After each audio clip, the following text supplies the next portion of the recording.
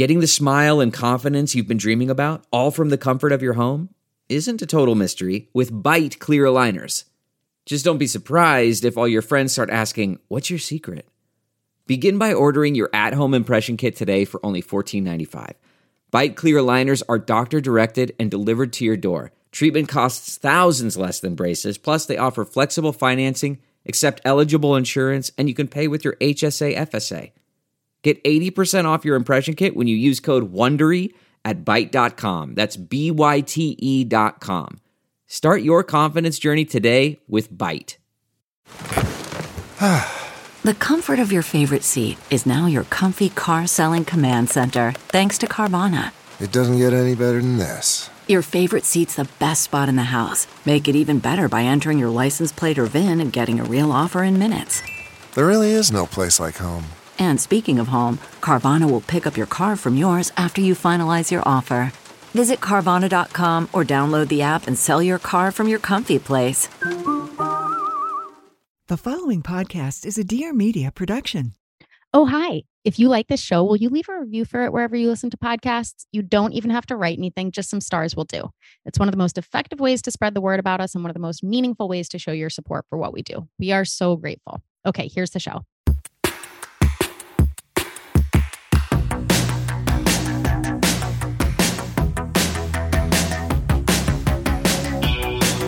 Welcome to A Thing or Two, a deep dive into stuff we think more people should know about. I'm Claire Mazer. And I'm Erica Cerullo. If you want more where this came from and want to support us in general, head to athingertwohq.com and sign up for Secret Menu, which will get you weekly access to members-only content.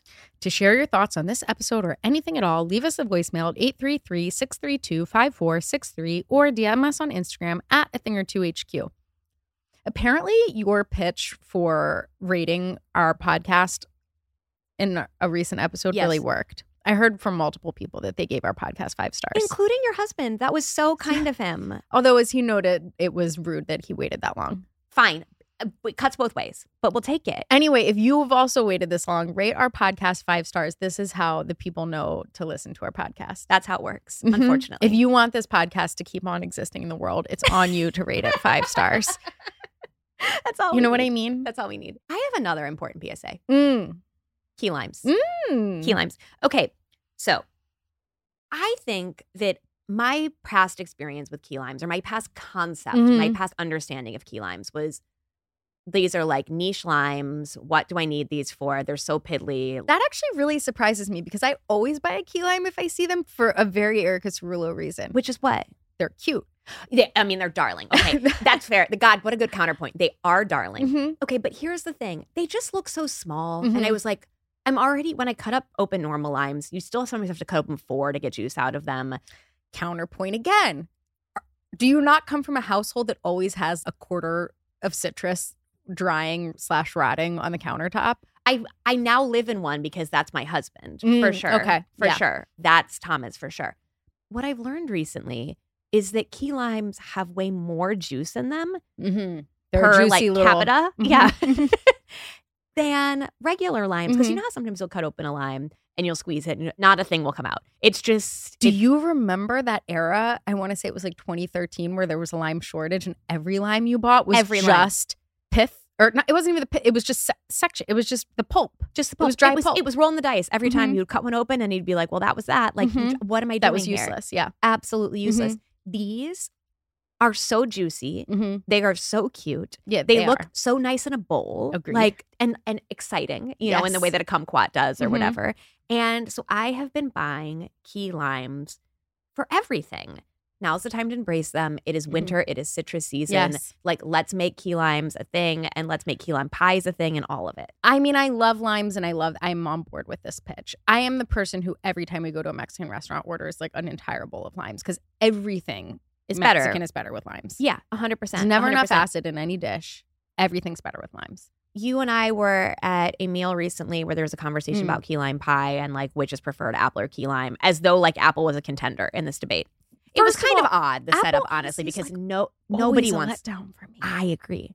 And I'm sorry to offend everybody who likes it, but I just think it's People really gross. like it. Yeah. No, always a key lime pie if given the Always choice. a key lime pie. our friend Amanda Dobbins has a wonderful key lime pie, host of the Ringer Dish podcast, and it has made like it's like a recipe that's sent in an email, and I like love that too. I just like love that like whole experience, and it reminded me of this cookbook that I got for Thomas a couple of years ago called Leaked Recipes, a collection of over 50 recipes found in the world's biggest email leaks and the stories behind them. So good. Incredible. Like basically, if you think this might be a good gift for someone, that you know it probably is, because it's just it's like the Enron emails and then someone being like, oh, but by the way, that biscuit recipe.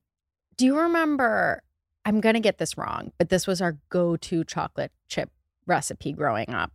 There was a chain letter that was an urban legend. It was a myth, but there was this whole thing that someone had bought a chocolate chip cookie at Neiman Marcus. Yes. And then gotten charged and then asked for something, and the person misinterpreted as her asking for the recipe and charged her $5,000 for it. Because they'll give you the recipe, but it's like there's like an insane price tag on it. Yes. And then so she got back at Neiman Marcus by like publishing this or like sending it around in this email chain, and that was. It's definitely an urban legend and not true. And definitely like Neiman Marcus started it. 1,000%. But this was the go-to chocolate chip cookie recipe of the 90s, I believe. It was $250. But again, it was the 90s. Right. All right. Now it would be $5,000. Almost. So the New York Times published it. Almost everybody has heard the one about the woman lunching at the Neiman Marcus Cafe in Dallas who enjoyed the chocolate chip cookies so much that she asked for the recipe. For only $250, the waitress said it was hers. But when the credit card bill arrived, the woman found the total near $300. Turns out the recipe cost $250, the story goes. In 1997, after years of enduring the myth, Neiman Marcus came up with a recipe and gave it out for free. It's a delicious variation on chocolate chip cookies. Anyway, yeah. But back to leaked key lime pie recipes. Not leaked, mainstream, the Alison Roman key lime pie recipe is outrageously good. I have not tried this one, but it has yogurt in it, which like I just think yogurt and sour cream and like any dessert automatically for me. I agree completely. Because you need that little tang. Sour cream or yogurt mixed with sugar is perfect. I know you don't like a banana. I would do it with a banana. It's so good with a banana. Because tang, because it bananas are too sweet. Yes. And that's my problem with bananas. And if you introduce some tang via sour cream, brown sugar mixed with banana, incredible content. One of my very early experiences with you that really left an impression was that we were in one of the crappier dining halls at University of Chicago. Don't name names, please. It was Pierce. I believe it's since been demolished. And I was a freshman and you were a sophomore. So you were like, I figured out my way around these places and here is what Let me show you the ropes of this terrible dining hall. I'm sure you're going to remember this more accurately than I did. But I just remember there was some concoction that involved green apples, peanut butter, and brown sugar. Yeah, there was a phase of my life where I would take apple slices, dip them in peanut butter, and then dip them in brown sugar. I'm remembering accurately. Okay, wait, one more key lime pie thought. The other thing that I think makes a dessert incredible is like a salty element, obviously. And so for a key lime pie, I've been doing an Atlantic beach pie crust, which is just like the crushed up cracker. Yeah, exactly. Saltines, sugar, and butter. You don't miss the graham cracker crust? I never miss a graham cracker crust. Really? Wow. Okay, I really like a graham cracker in general, but I don't love a graham cracker crust. I feel completely differently. Interesting. I like a graham cracker crust and I like a graham cracker with a s'mores. I don't see any other reason to ever have a graham cracker. I think a graham cracker spread with cream cheese is really good. I don't think I've ever done it, but that really feels like it pairs perfectly with the cuisine that you were introducing me to in the Pierce Dining Hall. It's not a stretch. It is. It was like my grandma used to eat this. She would just sit at the table with a box of graham crackers and a block of Philadelphia cream cheese and just. I just got intensely nostalgic for something I never experienced. Yeah, it's because quite good. Wow. Yeah.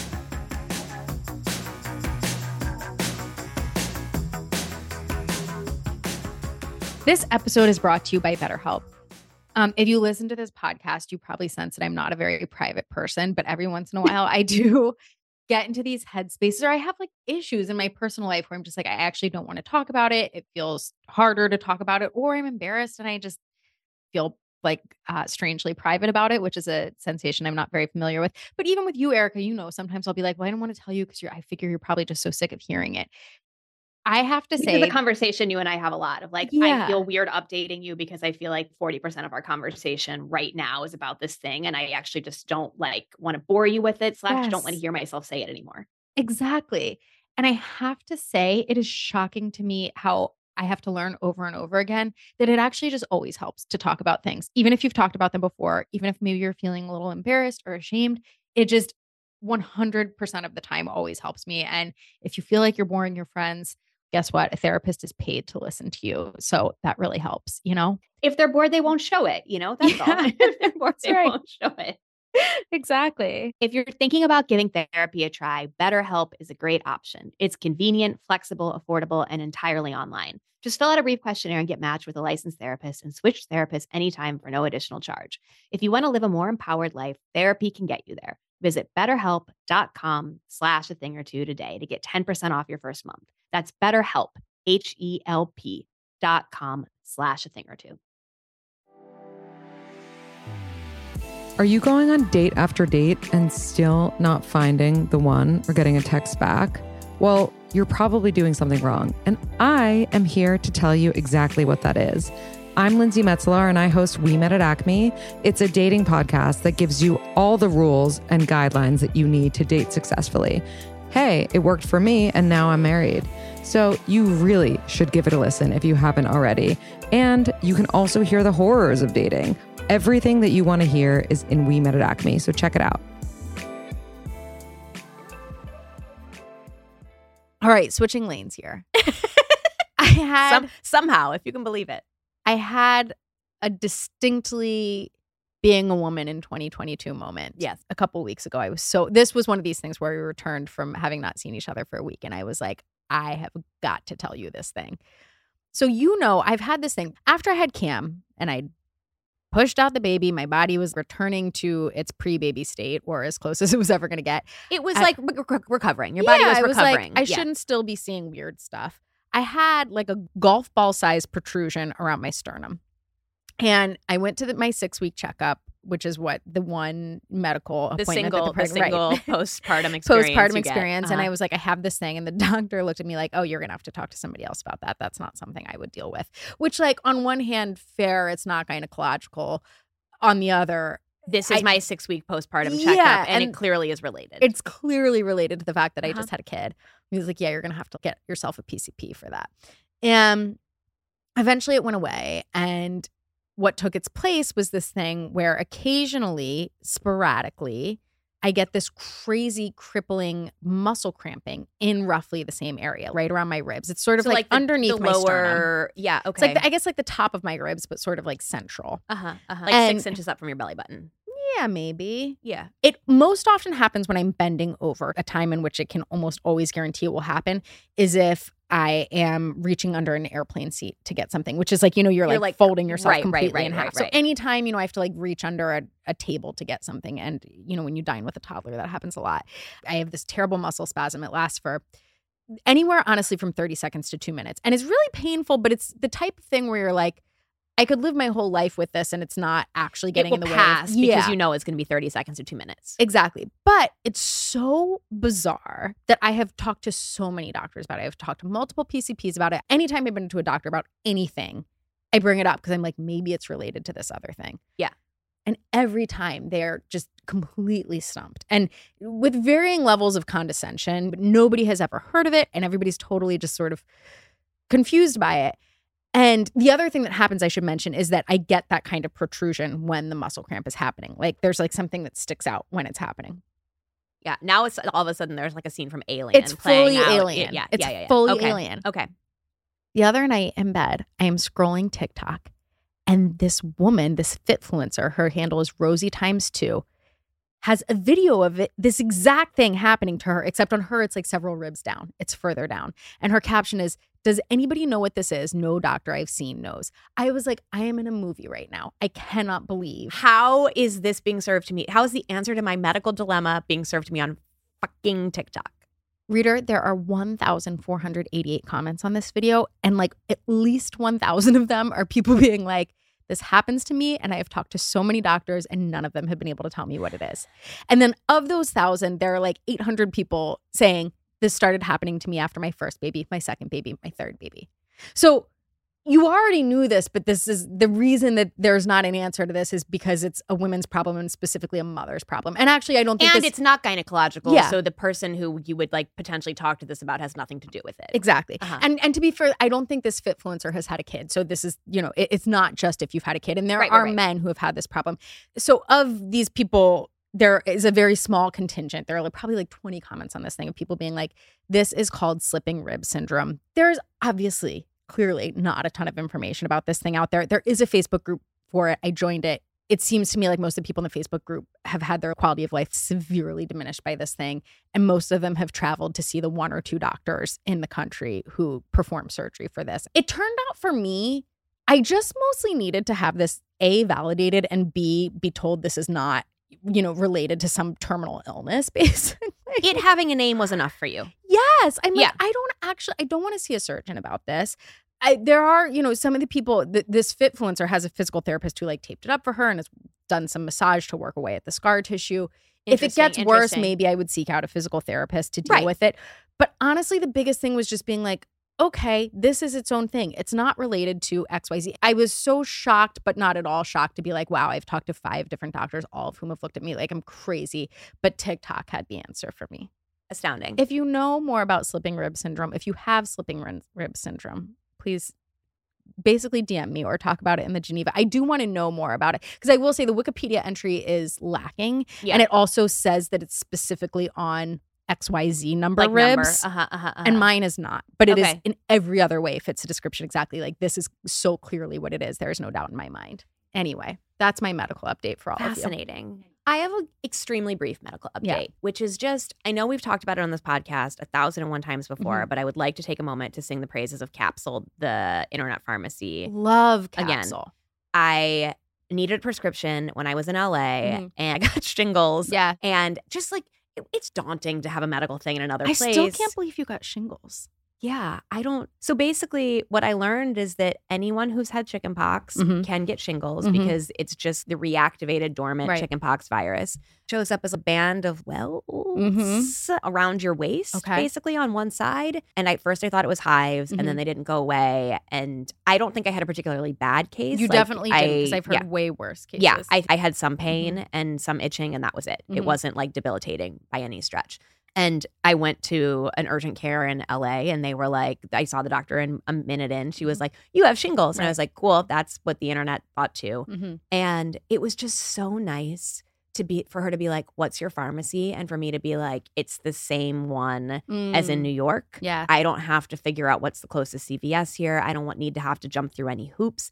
And I could schedule that delivery. And all of that was just so perfectly seamless and it thrilled me. Best part of getting shingles. The best part of getting shingles was Capsule. I really do love them. I also learned that there's a Capsule competitor called Alto Pharmacy. So maybe if Capsule doesn't serve your city, then Alto might. Will. It really is so wonderful. I couldn't find my migraine medicine the other day. I'd put it somewhere in the house where it was not making itself available to me. And I was like, oh, look, I have a refill available on Capsule. Let me press 3 buttons and have this thing delivered to me in a few hours. It's just the absolute greatest. Yeah. Okay, completely separate. Yeah. I was in Chicago a while ago and my friend Bridget and I were bopping around at a Credo and she really wanted to try this Ilia Super Serum skin tint that I use because she was looking for a new tinted moisturizer situation. And the person at Credo was like, cool, we'll try that. But also, can you try this Westman Atelier Vital Skincare Complexion Drops while you do? And the person did her face half and half. And we were both like, oh, that side, that Westman Atelier side, which this is another case for shopping in person. You're sitting there in a chair and someone who knows what they're talking about, who does this all day, is giving you actual guidance and is willing to put makeup on half of your face and let you decide. Incredible. Also, just another Westman Atelier banger. People keep bringing this up to us. All the bangers. Now that I ran out of my Ilia, I went back and went to the Credo in New York. Because I'm I would like the same experience. Yes, I would like to sit down and you want to know with this what color woman. You are. Exactly. Okay. And it's this tiny little bottle. You know what? It's like a Zippo. Okay. That's tiny. It's small. Okay. And at first you look at it and you're like, why would I pay money for this travel size, whatever? Because it requires 2 drops of this product on your face. That is it. Okay. She also Is it sort of like the Kosas tinted oil in consistency? It's a little, it's not thicker. It's like, it's a little less runny. It's less oily. I don't know how to explain it. Is it transparent? Yes. Okay. Yes. I'm like wearing it now. Okay. It doesn't feel like when I'm wearing it, I don't feel it. It's not like foundation-y or anything. You're not like, oh God, like what happened to And my it's skin? meant to just even you out. Yeah, exactly. And she put it on with a foundation brush and I was like, oh, right. So I bought a Vapor foundation brush. I think I'm at a point where I want to put on my sunscreen separately. I don't need this product that is Had like the other one, had the one you'd been using, it had sunscreen in it? It had sunscreen in it. It was scoopy thick as a result of that. And it was like, I actually like don't want one product to do everything. Yeah. I would rather be able to just put on sunscreen and nothing else, or be able to put on 2 drops of this when I'm putting on makeup. Yes. I want that option. Yeah, I just like highly, highly recommend it. You got into a foundation brush at some point too? I did, but I gave up. You know, I don't like having to clean another thing. I think that's fair. Because which I'm just going to briefly touch on this. Actually, I told you I wasn't going to talk about it, but it's such a natural segue. It's also why I'm going to cut all of these silicone kitchen products out of my life, because all of them have absorbed the scent and flavor of dish detergent. And it is disgusting. Wait, tell me everything about this. So, like stasher bags, do you use stasher bags? We have a couple, not very many. Do you wash them in the dishwasher? Yeah. So the stasher bags are silicone reusable coffee cups that I'd been using, the Stojo ones. A couple of Cam had some silicone cups and some silicone other stuff. Placemats obviously aren't an issue. They all absorb both the taste and the scent of the dish detergent. And That's it's just disgusting. Yeah. so disgusting.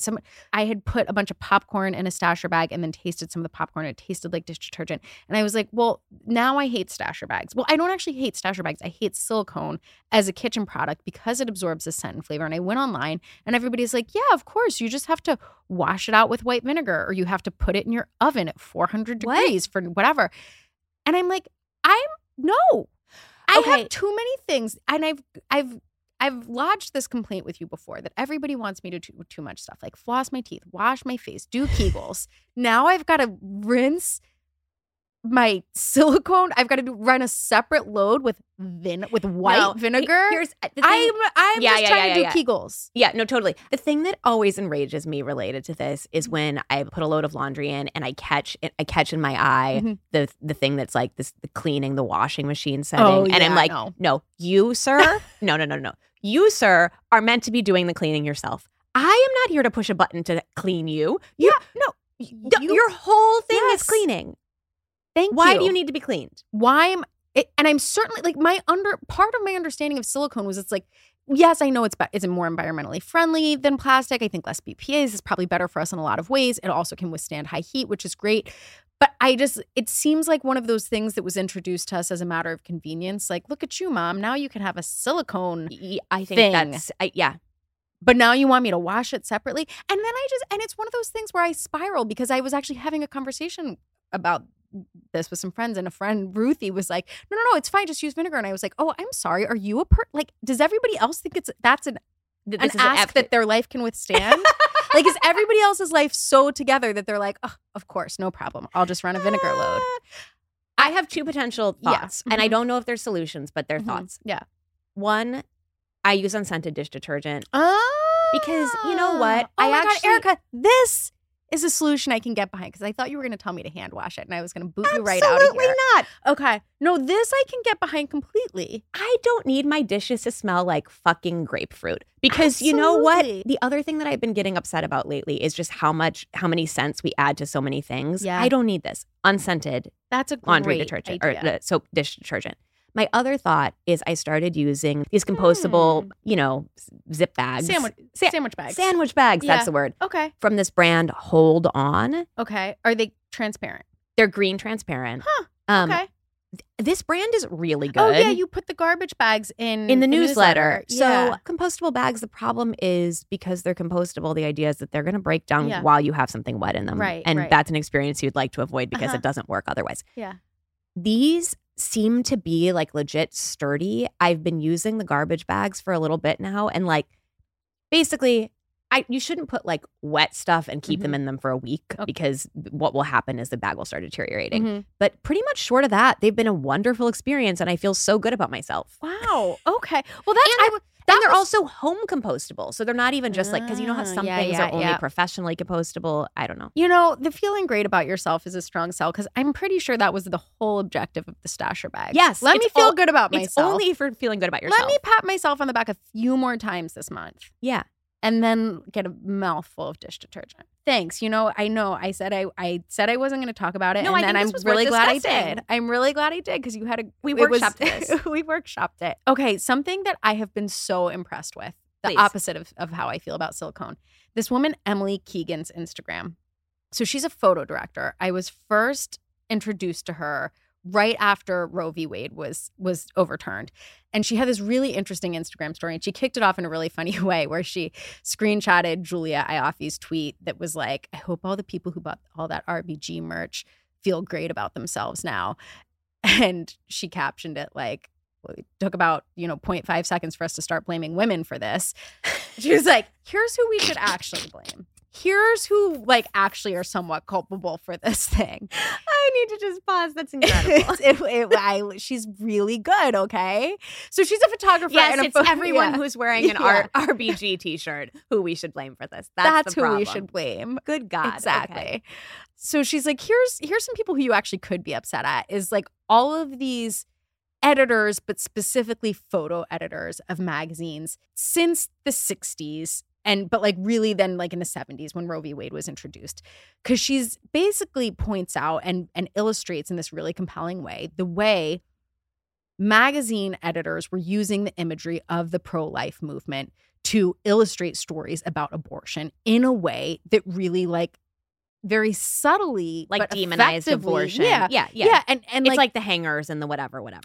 And just so what she specifically traces back to, which is really interesting, are these images by this guy, Lennart Nilsson, which are the first or among the first photos of the human fetus, first published in Life in 1965. Yeah, okay.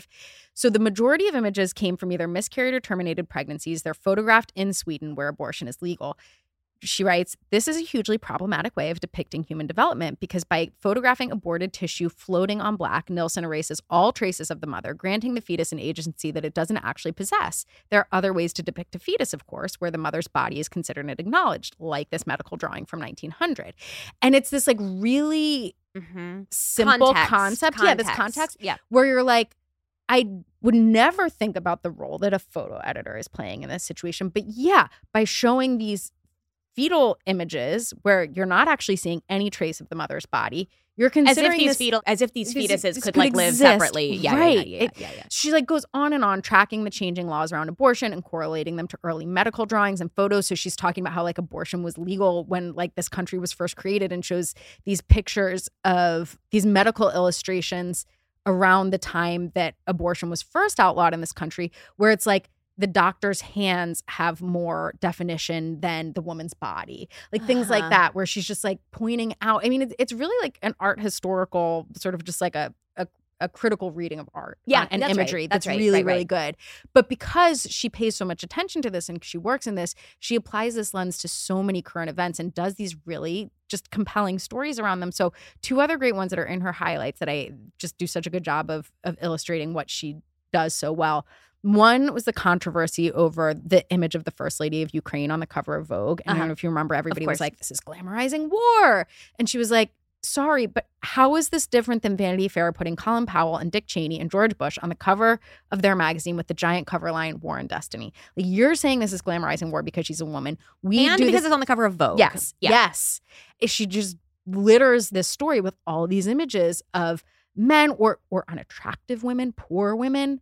And is this glamorizing war, or is it glamorizing war because of these ingrained ideas we have about women, we have about fashion magazines, about women wearing makeup and women wearing certain clothes and all of this. And I feel really moved by this. Yeah, it's really good. She also, the other one that was really good recently was when Trump announced his most recent candidacy, and she's like, it's great if you look at the pictures that people are using in the stories about Trump's most recent announcement. you can tell that nobody's taking it seriously. And here's how you can tell. And if you compare them to the pictures of his 2016 announcement, you see that we were like in 2016, we were treating him like a hero. We were glamorizing him, showing him with balloons in a way that made him look like a hero. Meanwhile, like Hillary was getting made fun of for her balloon drops. And she's illustrating this and you're like, oh my God, I feel so great about this. Like, it's so clear from these images that nobody is taking Trump seriously. And she's like, but look at all these pictures of Ron DeSantis that are being published right now. Yeah. They are frame for frame exactly the same ones we published of Trump in 2016. She also does fun things like analyzing all of Jeremy Strong's covers, which are really hilarious because he takes himself so seriously and all of his photo shoots. But she is so good, and I just feel so much smarter for consuming her content around like how imagery impacts us, and it's also fun at the same time. Somebody give this woman a TV show or a podcast or something. She's great. I have some good news I'd like to share. We could use it. We could use it. Okay. We have talked about stoves on this podcast before. I would say we were early to this beat and we've stayed on this beat. We were early to it. We stayed on it. So basically, we have had conversations about gas stoves and the gas stove, big gas, and all of it. Part of why this came up was because somebody uncovered the influencer campaign that gas. Yes, Mother Jones. Yeah. Mother Jones did like a whole thing about the big gas influencer campaign of being like, gas stoves are so cool. Don't we all love cooking on gas? And basically, Big Gas has been doing this for years and years and years. Like Marlene Dietrich was in like an early campaign. They are responsible for the term cooking with gas and even the framing of natural gas because it makes it sound like, ooh, earthy, good, healthy, like whatever. This all came to my attention because I had like a big like war over my own gas stove. Well, it's really like whoever is writing your story is like really plotting a multi-season arc around gas because it started with you moving into an apartment in like 2012? No, 2012 when you had your first induction stove. And yeah, that's true. It started there. Like I'm saying, like these people are like in it for a multi-season arc. And you got this induction stove and you were like, I don't hate it. No, I didn't hate it. And then I moved into an apartment that couldn't get a gas hookup for all kinds of weird New York City political reasons. Political reasons, 100%. And it was like huge. It was like Cuomo reasons. Yeah, but it was also just like a giant drama in your life, all because National Grid wouldn't hook up the gas. It was like a whole thing. It's because Cuomo and National Grid were brawling as they do. Yeah. So then I tried to just get an induction stove and they wouldn't give it to me. And it was like a whole thing, whatever. This is like but it was then shortly thereafter that the Mother Jones story was published. Yes. And I was like, all I wanted was this induction stove. And why would no one give it to me? And also, why is induction not a thing? And I feel like the people who were selling you your apartment were trying to convince you like you didn't want an induction stove. And they were wrong. Yeah. They were 100% wrong. So basically, the other thing that has come up is that turns out burning gas in our homes is not great. And like, obviously relying on fossil fuels in general, we'd love to not be doing it. But actually burning this gas leads to asthma stuff, leads to terrible like quality of air quality. It's all kind of predictable stuff. There's a Melissa Clark New York Times article from earlier this year titled "The Case for Induction Cooking." And she quotes Brady Seals, who's a manager at this nonprofit focused on sustainability and the author of a study examining the health effects of gas stoves, who says, for children who live in a home with a gas stove, the increased risk of asthma is on par with living in a home with a smoker. That is so upsetting. It's so upsetting. And I mean, listen, this is like, I don't know about, the New York Times is quoting them, so I feel good about that. I don't know what the interests are. That Mother Jones article was also quoting some stats around just like, if you have poor circulation in your home and you have a gas stove, it is terrible. It is terrible. Yeah. So here's the thing. As a culture, we're going to move towards induction. And the great news is that there are some new entrants into the induction space, which we can all be thrilled about. So a listener, Sophia, sent along Copper. They have this Charlie cooktop coming out, which is the world's first 120-volt induction cook range. And it's like their pre-orders are already sold out. It's only going to be in the Bay Area for now. But then there's another one called Impulse that boils water in 40 seconds, friends. That I'm 40 sold. seconds. That I'm sold. Because I am very impatient about water boiling. I mean, listen, I understand. It has this built-in battery so that you can plug it into a regular outlet. And this is one of the issues in general with this is that with some of these induction stoves, they have to be wired for induction. Okay. And that can be an expensive undertaking. Cool. But they just raised $20 million. So I feel like we're about to like see some of this coming through. It's just such an interesting thing because I don't know if I will ever purchase my own stove. Do you know what I mean? And like so few people are in that position. I mean, obviously tons. But I've lived in so many homes at this point, and I have never nearly had the choice. 40, and I have never picked out a stove. Yeah. Well, I think so. It's one of those things where you're like, when and how does this change, and who do they actually have to get? You glossed over an important, really compelling point here about Eric Ripert. So, okay, a couple of things. Yes. So Eric Ripert, when he is a person who purchased his own stove. Yeah. So Eric Ripert is the chef of Le Bernardin, and he renovated the kitchens in his Manhattan apartment and his Hamptons Beach house. Mm-hmm. I hope at the same time I would just delight in that. I also hope that when they say kitchens plural, they mean that there were multiple kitchens in his Manhattan apartment and multiple in the beach house. He went to Provence for the summer and got both these renovations taken care of at once. And he put induction cooktops from Miele and Gaggenau is how I say it. In both of these kitchens. And they asked him about his restaurant kitchens. He's like, look, I'm not going to make the investment in this, it's a big investment to make. But if my stoves needed replacing, yeah. And people would complain about it for a minute and then they'd love it. Because there's also talks with there was another chef that was quoted in this article who's basically like, the kitchen gets less hot because there's less open flames. People get less burns. Yeah. And they also cooked a lot of noodles, bringing pots of water to boil. This is, again, a big thing. And the temperature control. Anyway. Well, don't forget your most important note that I'm very disappointed you've omitted from this conversation. And induction feels V European, 2 exclamation points. Thank you. Induction feels V European. Yeah.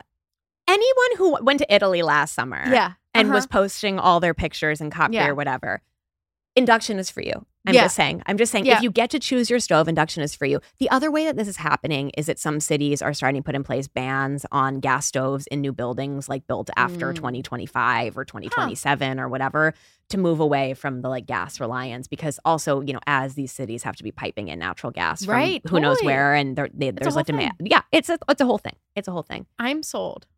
I am sold. I would like an induction stove at some point. You're going to get to have one.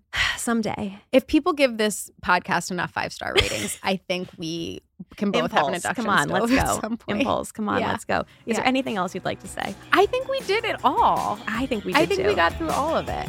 Okay, that's the show.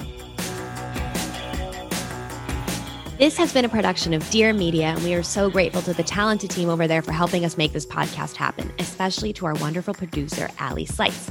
You can follow us on Instagram at athingertwohq, and if you have ideas for our show or want to advertise, email podcast@athingertwohq.com. Find show notes and sign up for our newsletter at athingertwohq.com too.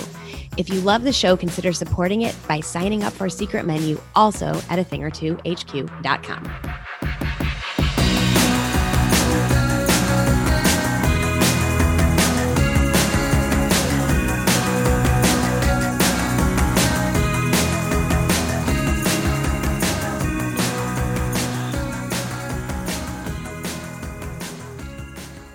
Please note that this episode may contain paid endorsements and advertisements for products and services. Individuals on the show may have a direct or indirect financial interest in products or services referred to in this episode.